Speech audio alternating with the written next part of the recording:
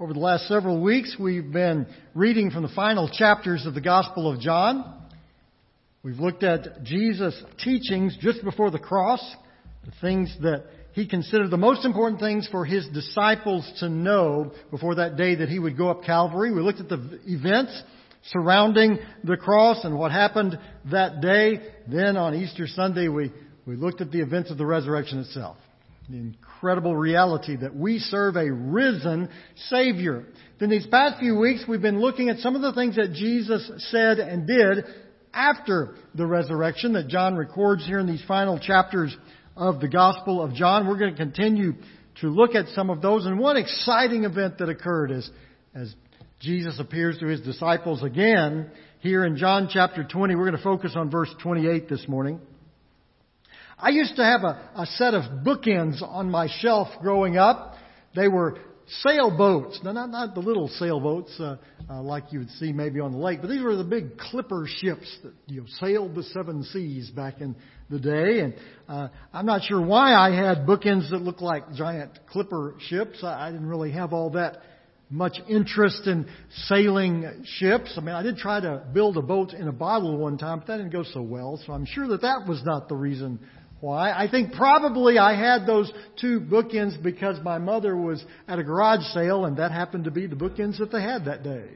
And so sailboats it was, but they worked really well. They were very heavy. They weighed about 5 pounds each. So from this book to that book, they were held together by a ship on one end and a ship on the other end. They worked well. John has some bookends in his gospel.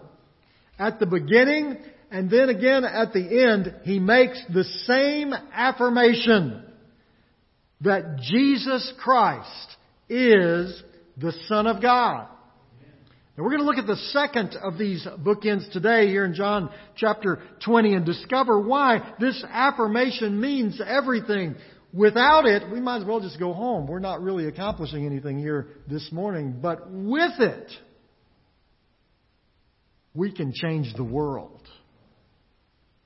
Jesus Christ is the Son of God. Now the fact is, not everyone believed it at first. Sometimes we may think it's tough sharing the gospel in our world, that the disciples had it easier because they had all those miracles happening all over the place. And they had Jesus right there with them. So people were just ready to receive the gospel right when they told them. Well, not so much. Not even some of the disciples believed it at first. One of the most famous doubters in the group is recorded here in the 20th chapter of John. So much so that we even give him a nickname. Doubting Thomas. We're actually going to start reading in verse 24 this morning. Now Thomas, called Didymus, one of the 12, was not with the disciples when Jesus came. So the other disciples told him, "We have seen the Lord." But he said to them, "Unless I see the nail marks in his hands and put my finger where the nails were and put my hand into his side, I will not believe it." On the one hand, this is kind of hard to understand what Thomas says. After all, Thomas was there to see the miracles firsthand. He saw Jesus make a blind man see. He saw Jesus tell a lame man to get up and walk. He saw Jesus bring Lazarus back from the dead. And he was there for the teachings of Jesus. Thomas had a front row seat there at the Sermon on the Mount. Not to mention all the times that Jesus spent directly with the disciples, teaching them about the kingdom of God. And that's not to mention the fact that Jesus had told his disciples, including Thomas, that 3 days after his death, he would rise again. But we can forgive Thomas for not quite catching on. None of the other disciples did either. They were all hiding there in the upper room, as we saw last Sunday. Even after Mary had come and told them that she went and found the tomb empty. Even after Peter and John had run and looked into the tomb themselves and saw that in fact Jesus was not there. Even after Mary had told them she had seen the Lord, they still didn't believe it. At least not until on the day that we read about last week, Jesus was right there with them, standing in front of them, alive. They all saw Him and believed. All that is, but Thomas. He wasn't there. We're not told the reason why Thomas wasn't with the other disciples when Jesus appeared the first time. Maybe he just stepped out for some fresh air. Maybe he'd gone for some camel burgers and fries. I don't know. Maybe he was just tired of hiding. Perhaps Thomas had decided enough of this. I'm just going to go out, and if the Roman soldiers are going to arrest me, let's get it over with. But whatever the reason, eventually Thomas returns. And when he came back, the room was a different place than what he had left.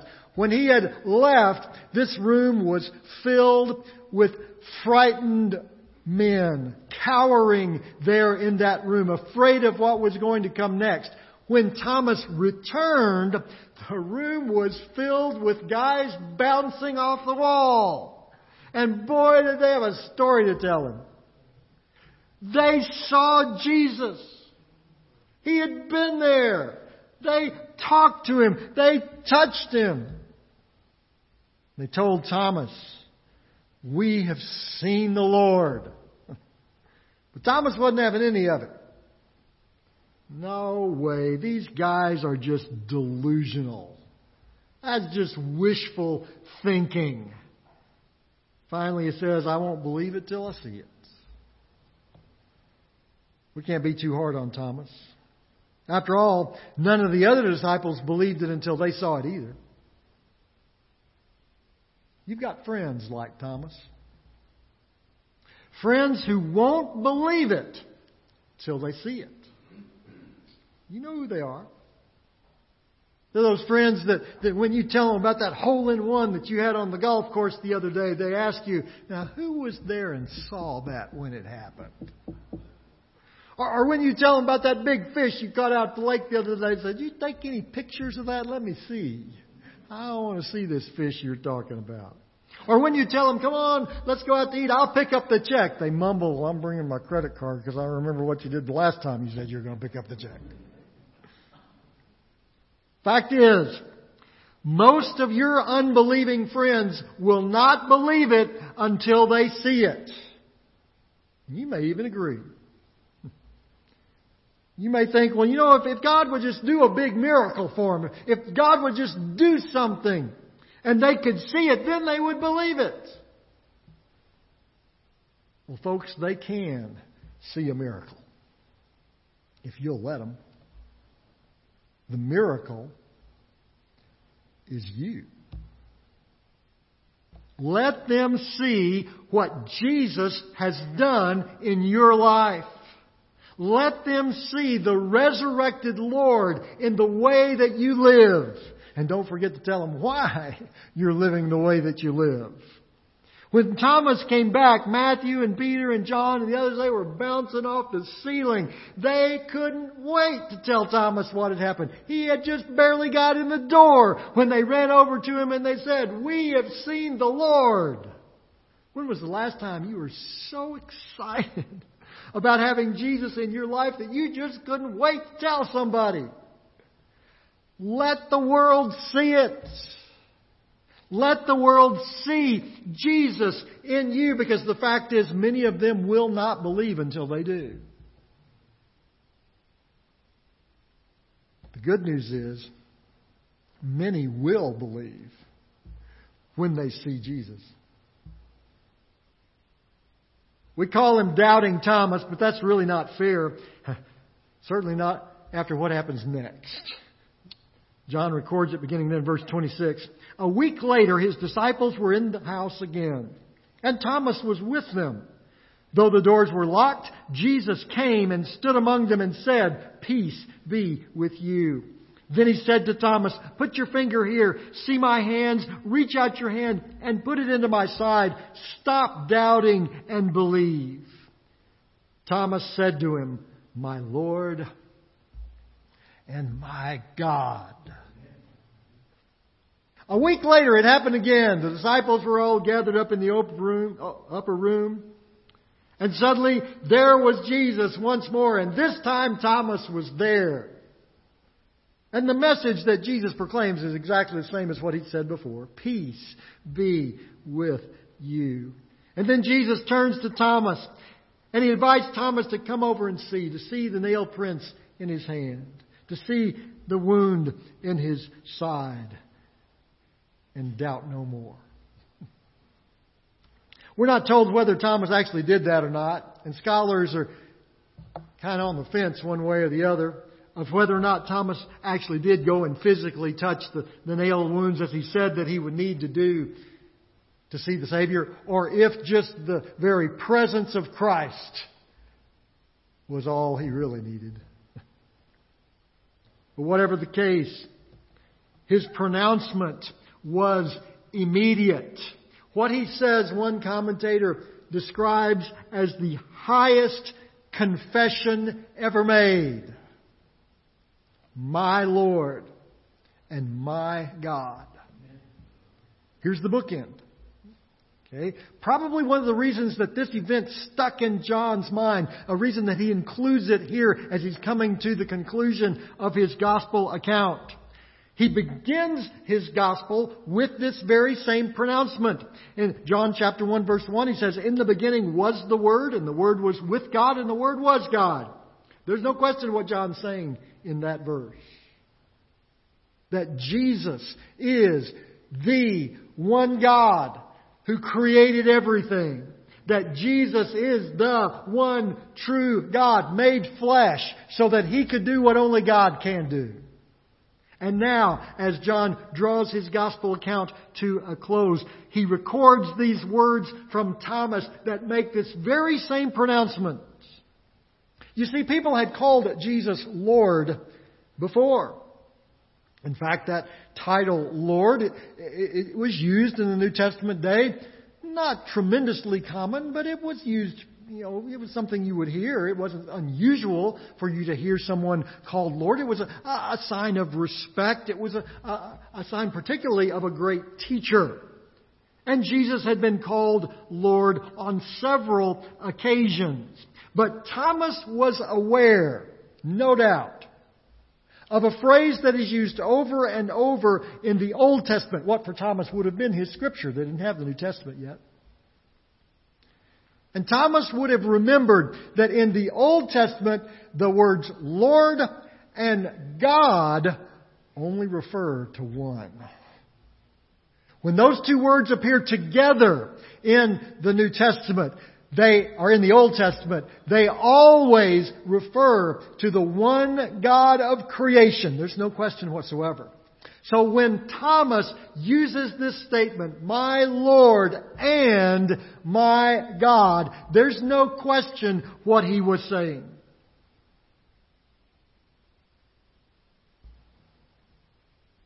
Thomas uses this reference to Christ because he knows no one else could come back from the dead, save for the one who created life itself. Jesus is the Son of God. In Missouri, it is against the law to tell people you are a doctor if you are not currently licensed as a doctor in Missouri. I'm thankful for that. Would not want to find out that the guy who's about to take out my appendix is actually just a plumber. I mean, there's a lot of difference between taking a clog out of a drain and taking a vital organ out of my body. I want to know that this guy really is a doctor. It is also against the law in Missouri to impersonate a public servant. You can't go out into a city and just declare yourself to be the mayor or to be on the city council if you're not. Of course, I don't really know why anybody would want to declare themselves to be the mayor or on city council. I mean, who really wants to sit through a 4-hour meeting about zoning requirements? The penalties are actually increased in Missouri if you pretend to be a law enforcement officer. And the reasons are pretty obvious. There's some scary things that could happen if somebody was pretending to be a law enforcement officer but was not. Now, the fact is, for any of those impersonations, you can be thrown in jail. But that was nothing compared to the penalties of the New Testament day for claiming to be God. You could be executed for that. In fact, it's one of the reasons that Jesus was sent to the cross. The Pharisees and the Sadducees said, He is blaspheming, because they knew that Jesus was declaring Himself to be God. When Thomas calls Jesus my Lord and my God, there's something interesting that happens. Or more specifically, there's something interesting that doesn't happen. When Thomas declares Jesus to be my Lord and my God, Jesus doesn't correct them. Jesus didn't stop and say, "No, Thomas, you've misunderstood. You've got it wrong. Don't say that." Jesus didn't correct Thomas because Thomas wasn't wrong. In fact, Thomas was right on target. Jesus is our Lord and our God. He's not just a good man. He's not just a good teacher. He's not just a famous historical figure. He is all of those things. But far more significantly, Jesus Christ is the Son of God. Let others see that Jesus in you. Heavenly Father, our world needs this message, spoken clearly and directly, just as Thomas spoke it that day there in the upper room. Anyone who heard what Thomas said that day would have no question what he was declaring. And we need to make our profession just as clear. That there be no mistake that the reason that we live the way that we live, the reason that we gather to worship this morning, the reason that we seek to follow the Scripture is because Jesus Christ is our Lord and our God. Lord, help us proclaim that message clearly in a way that people can see. Lord, it is our fervent prayer that that people would see you in us. And that our words would clearly proclaim that you are God. For it is in Jesus' name that we pray. Amen. In just a moment, we're going to have a time of invitation. It's an opportunity for you to respond to what God's doing in your life this morning. Maybe you're here and for the first time, suddenly something has changed. You knew the story about Jesus. You knew some of the events in His life, and you respected Him. Maybe you've even sought to do some things in your life that were like what Jesus did. You thought, well, that's a good thing to think. What would Jesus do? Well, that's a good way to live my life, is to think about what would Jesus do. And you found that to be true. But all of a sudden today, although all of that is correct and all of that is true, and you recognize we should seek to live as Jesus lived, suddenly something else has become real to you. You've recognized He's not just a good teacher. This isn't just about a religion. This isn't about a way of life. He is God. What do I do now? Well, we want to help you. Because Jesus has told us exactly what to do when we finally come to that understanding that He and He alone truly is God. We can accept His forgiveness. Because truly only God is the one who can ultimately forgive us. And we all know that we have stuff in our life that we've done wrong. We all know things that we've are ashamed of, things that we wish we'd never even thought of, much less actually done. And we've tried to fix it. We've tried to make it go away, but it doesn't work.